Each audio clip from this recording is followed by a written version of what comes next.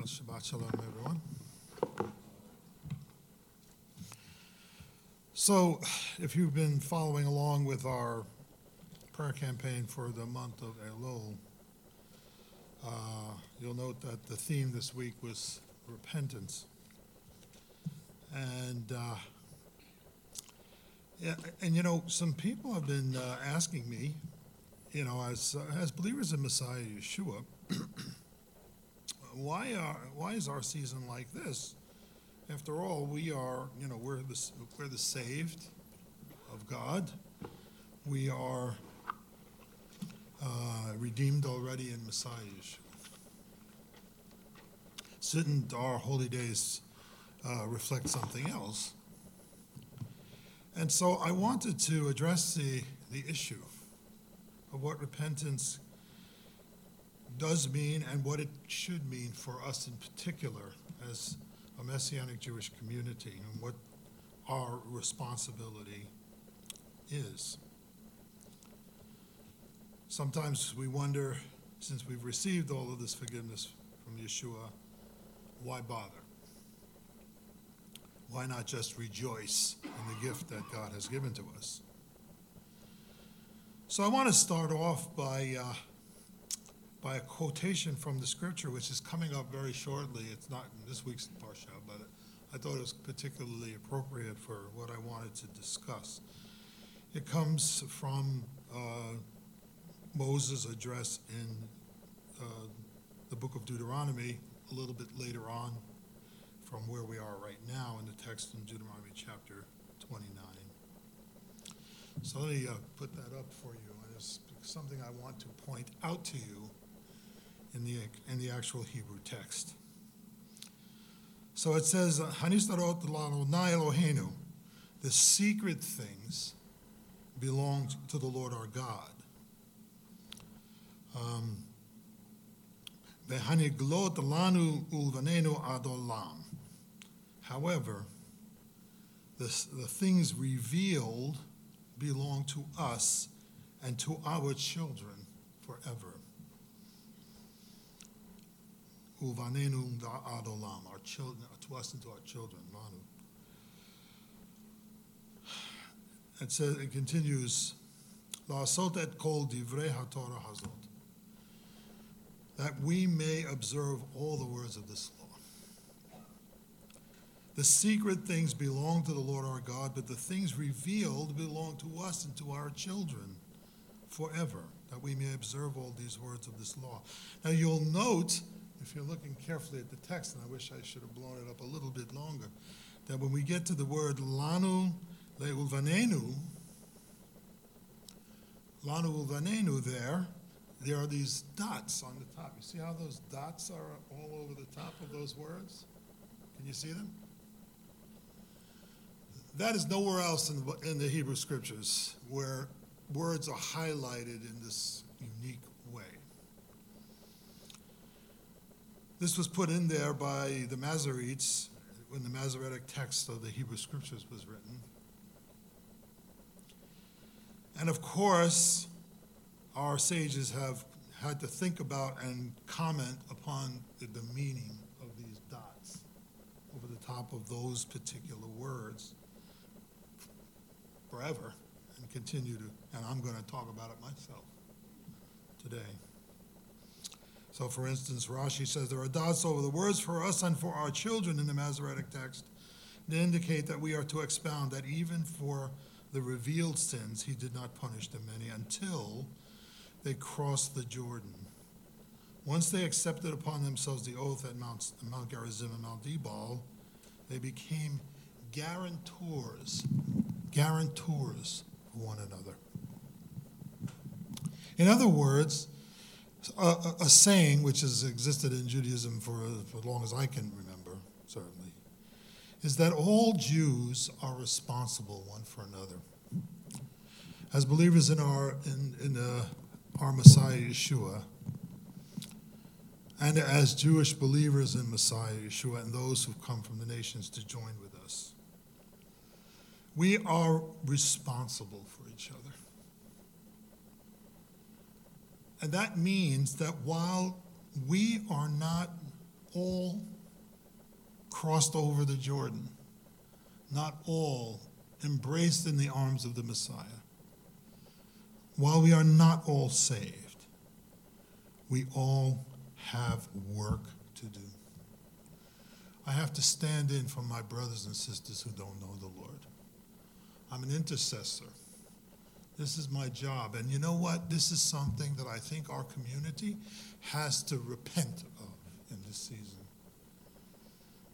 We don't see ourselves that way, not by and large. We see ourselves as part of another world that is already there.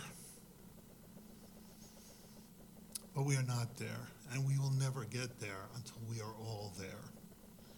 You see that first picture I showed you, if I can go back to the beginning, that's an image of all of Israel,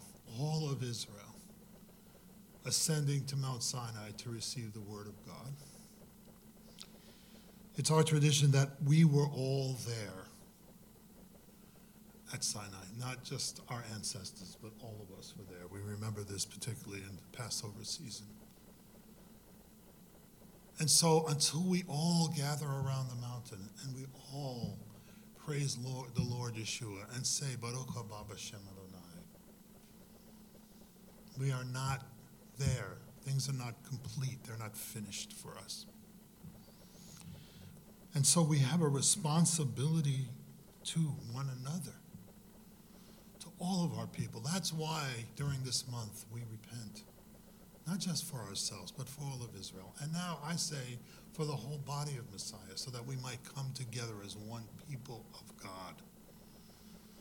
This is what I'm hoping for, that there can be this signal moment of unity that just transcends any notion that we have of what that might look like.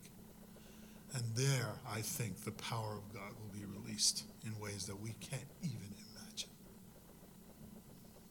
That's what I hope for. You see, it tells us that there will be a day of return. And I believe in it because, it's here in the Word of God. It's later in the same portion where Moses, speaking to the children of Israel, says, so it shall be when all these things have come upon you, the blessing and the curse which I have set before you, and you call them to mind in all the nations where the Lord your God has banished you, and you return to the Lord your God and obey him with all your heart and soul according to all that I commanded you, you and your sons, then the Lord your God will restore your captivity and have compassion on you, and will gather you again from all the people where the Lord has scattered you. Oh, what a glorious day that will be. We have not yet experienced it, but one day it will occur. And don't you want to be there when it happens? I want to be there. And if I can't be there, then at least I want to have thrown my chips in with it, so that one day I might rejoice, if not in this world, then in the one to come. So it tells us that we are the remnant. According to scriptures, we are the remnant of Israel. And God has given us the privilege of returning first. We are the first to return to our Messiah, Yeshua. And we blaze a trail. And blazing a trail is hard. Ask anyone who's ever done it. You have to get through all the thorns and thistles, all the rocks and stumbling, the deprivation, the hardship to blaze a trail. But that's our lot. That's what we've drawn. And how glorious it is to be the first to see the top of the mountain. That's the privilege that we have. But we have to blaze that trail for our people. And that's why our repentance must be the most sincere, the most heartfelt, the most introspective, the most heart-wrenching. Because we're not praying just for ourselves or rejoicing in the fact that we're already saved, but that there are millions of souls of our own brothers and sisters in this world that need to know our Messiah. So every sin we confess, every prayer we say is not only for ourselves, but for others. Otherwise, we could just dance and sing. There'll be a time for dancing and singing.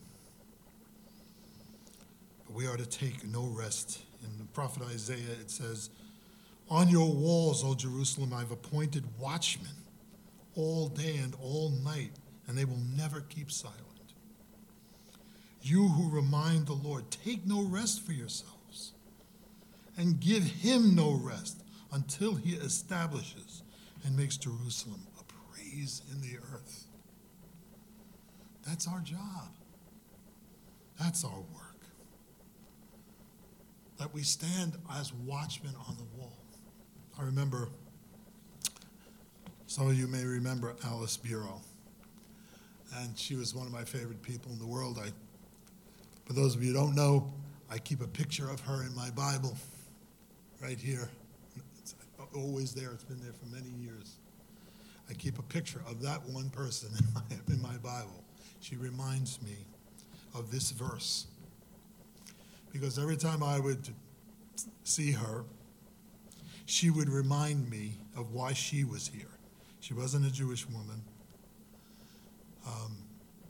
But she was here, and she would sit back there every single week, and she would remind me every week, I'm here because of this verse.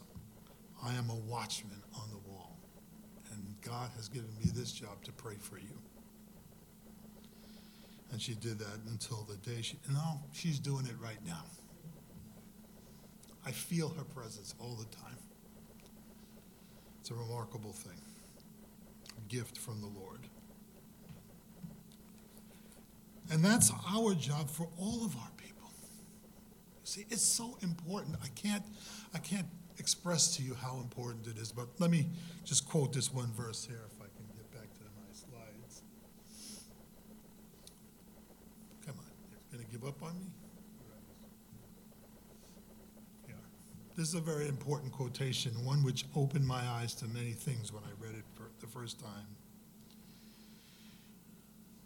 In his book, Paul Among Post-Liberals, don't get crazy about the title. This man wrote, Douglas Haring wrote this. He said, "The remnant chosen by God is a present guarantee that God has not abandoned Israel as a whole." I'm grateful for that. If God had abandoned Israel, I would not be saved. But he did not. But then he goes on to say this and I want you to take this into your soul, people. And that by means of this remnant, God secures the coming restoration of the whole. This is so important. This is our mission. See, so often we get involved in religious life because we need something personal. And there's nothing wrong with that. But we need some kind of personal thing. I need to feel good about myself. I need to have comfort for some reason or other. I'm worried about what's going to happen to me after I die. All of these things are legitimate concerns. I'm not belittling them in any way. But if that's what you think it's all about, you're wrong. Our salvation is for some greater thing, which God is doing not just for you or me or any of my personal problems, but for the sake of his whole creation. That's how important this is. It's the most important thing you will ever be involved in your life. Ever. I don't care if you become the president of the United States, since anybody can do it. God bless. You understand? This is so important because it involves all of creation. It begins with the Jewish people, yes. But it's for the sake of all things. So while there's one Israelite who does not know his Messiah, our job is incomplete. And so we repent. We prepare ourselves all through this month to get our own hearts right, so that when we come before the Lord on the holiest of days, we come as representatives of all of Israel. Gene and I were talking just the other day, and I said, think about, and we say this prayer often during the High Holy Days.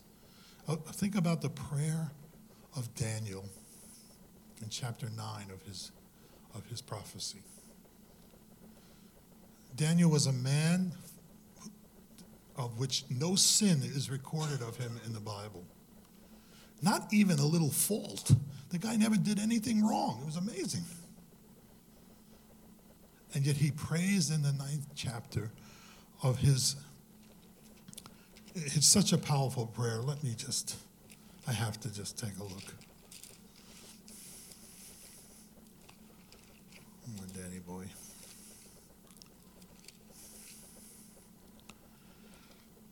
He says, I prayed to the Lord my God and confessed and said, alas, O Lord, the great and awesome God who keeps his covenant and loving kindness for those who love him and keep his commandments. We have sinned, committed iniquity, acted wickedly, and rebelled, even turning aside from your commandments and ordinances. Righteousness belongs to you, O Lord, but to us open shame as it is this day. This is the man who risked his life to obey God's commands when they tried to force him to eat food that was not kosher. Who defied the king when he would not bow to idols. And yet to us, it belongs open shame. He knew that he was part of his people, and he shared in their destiny. And we share in the destiny of our people. That's why we do what we do with these holy days, and why they will never become insignificant. Why we must get on our hands and knees, why we must fast, why we must beg for forgiveness, not just for ourselves, but for the sake of all others. Yes, we know that in Messiah Yeshua it is secured, but we have to go ahead of our people so that they know that at the end there is salvation. And we show them the way. Our prayers matter. There's a story I want to tell you. I hope you'll have the patience to bear with me in this when I tell this story. Maybe you've heard it before, I don't know. But before I do, I want to remind us of the words of the Apostle Paul, found in the letter to the Romans in the 9th chapter. He says there, I'm telling the truth in Messiah. I am not lying. My conscience testifies with me in the Holy Spirit that I have great sorrow and unceasing grief in my heart.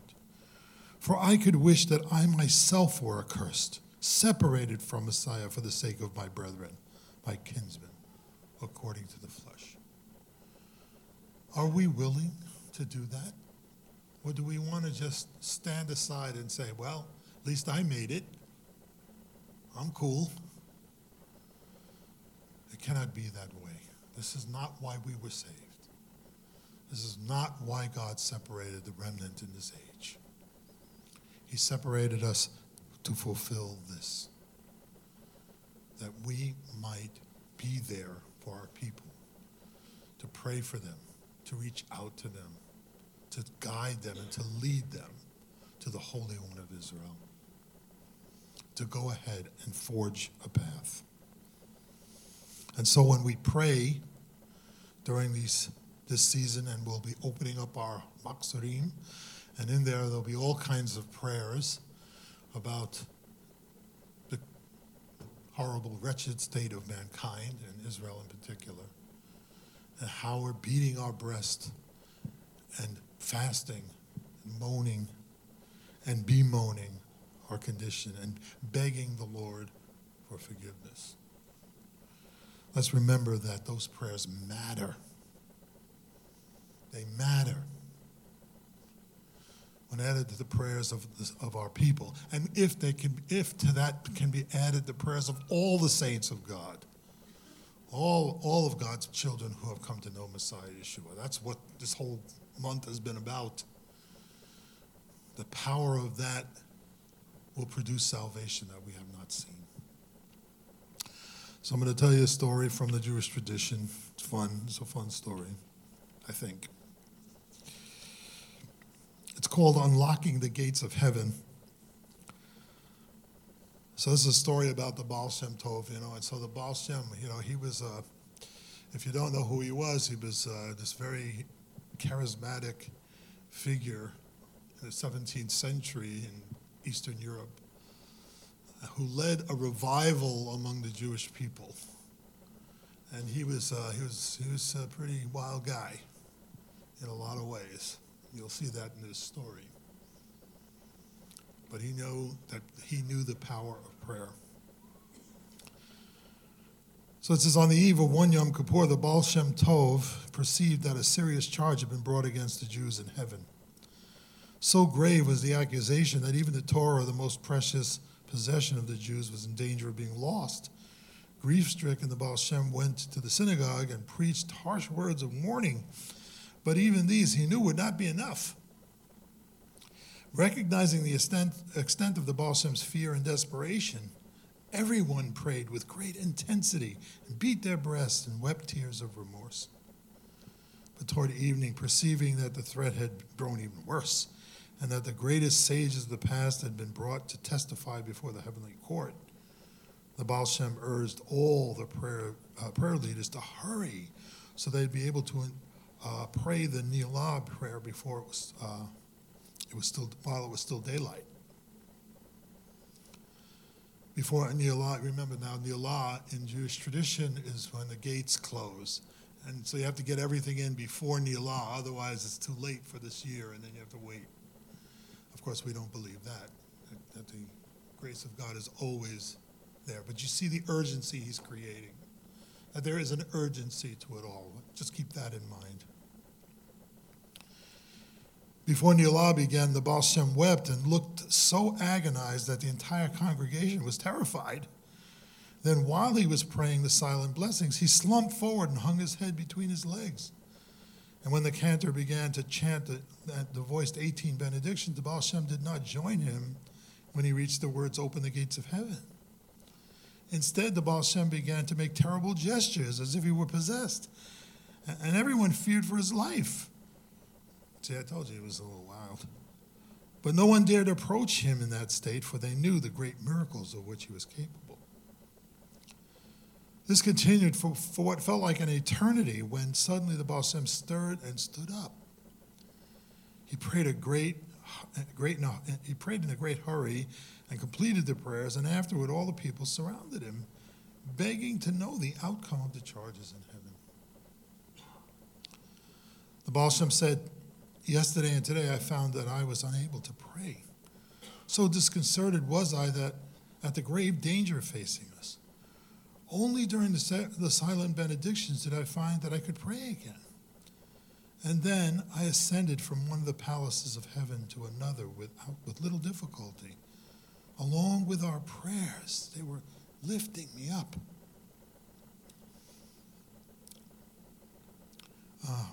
I was determined to shepherd them through the final gate. But when I came to that gate, I saw that an angel had placed a lock on it so huge that it was larger than this entire city.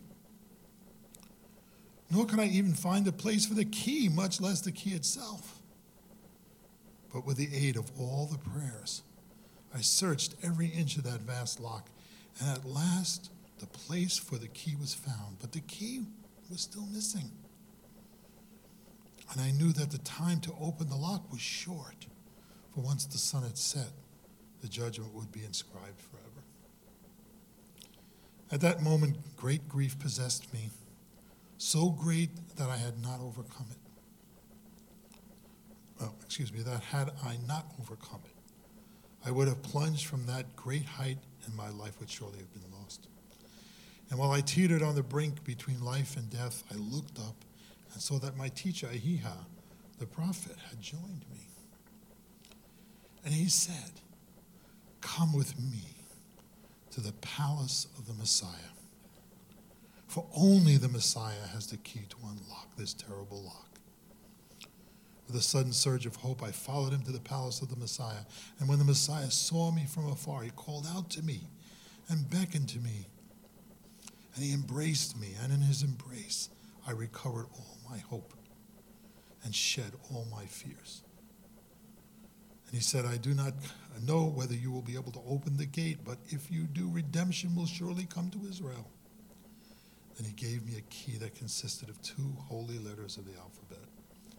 I thanked the Messiah with all my heart for myself and for every one of us. And I hurried back, used the key, and the gate flew open at my touch. And then the myriad prayers that had been held back so long rushed forward, carrying me with them. And we entered into the highest heaven. And at that moment, the moment of judgment, the accuser suddenly became silent. And I did not need to argue, for the presence of the prayers spoke for itself, and the decree was canceled. You see, our prayers matter. We know the Messiah, just like he does. We know him. We can call to him, and he will embrace us, and he will help us to lead our people and their prayers to the seat of heaven. That's what this season is about. So let's embrace it with all of our hearts, people, with everything that we have, not only for our sake, but for the sake of our people and the world. So join with me all through this month. We're meeting on Wednesday nights to pray together with our friends from Gateway and other churches, and Lord, we're just hoping for a breakthrough that will resemble something like this, so that Messiah will come and will unlock the gates of heaven for every one of us. Lord our God, we just pray that this will become a reality for us, and we will be able to see your salvation in this week, this year. That all of our people will be able to look into the heavens and see the face of Yeshua, and there find salvation, find hope and joy again.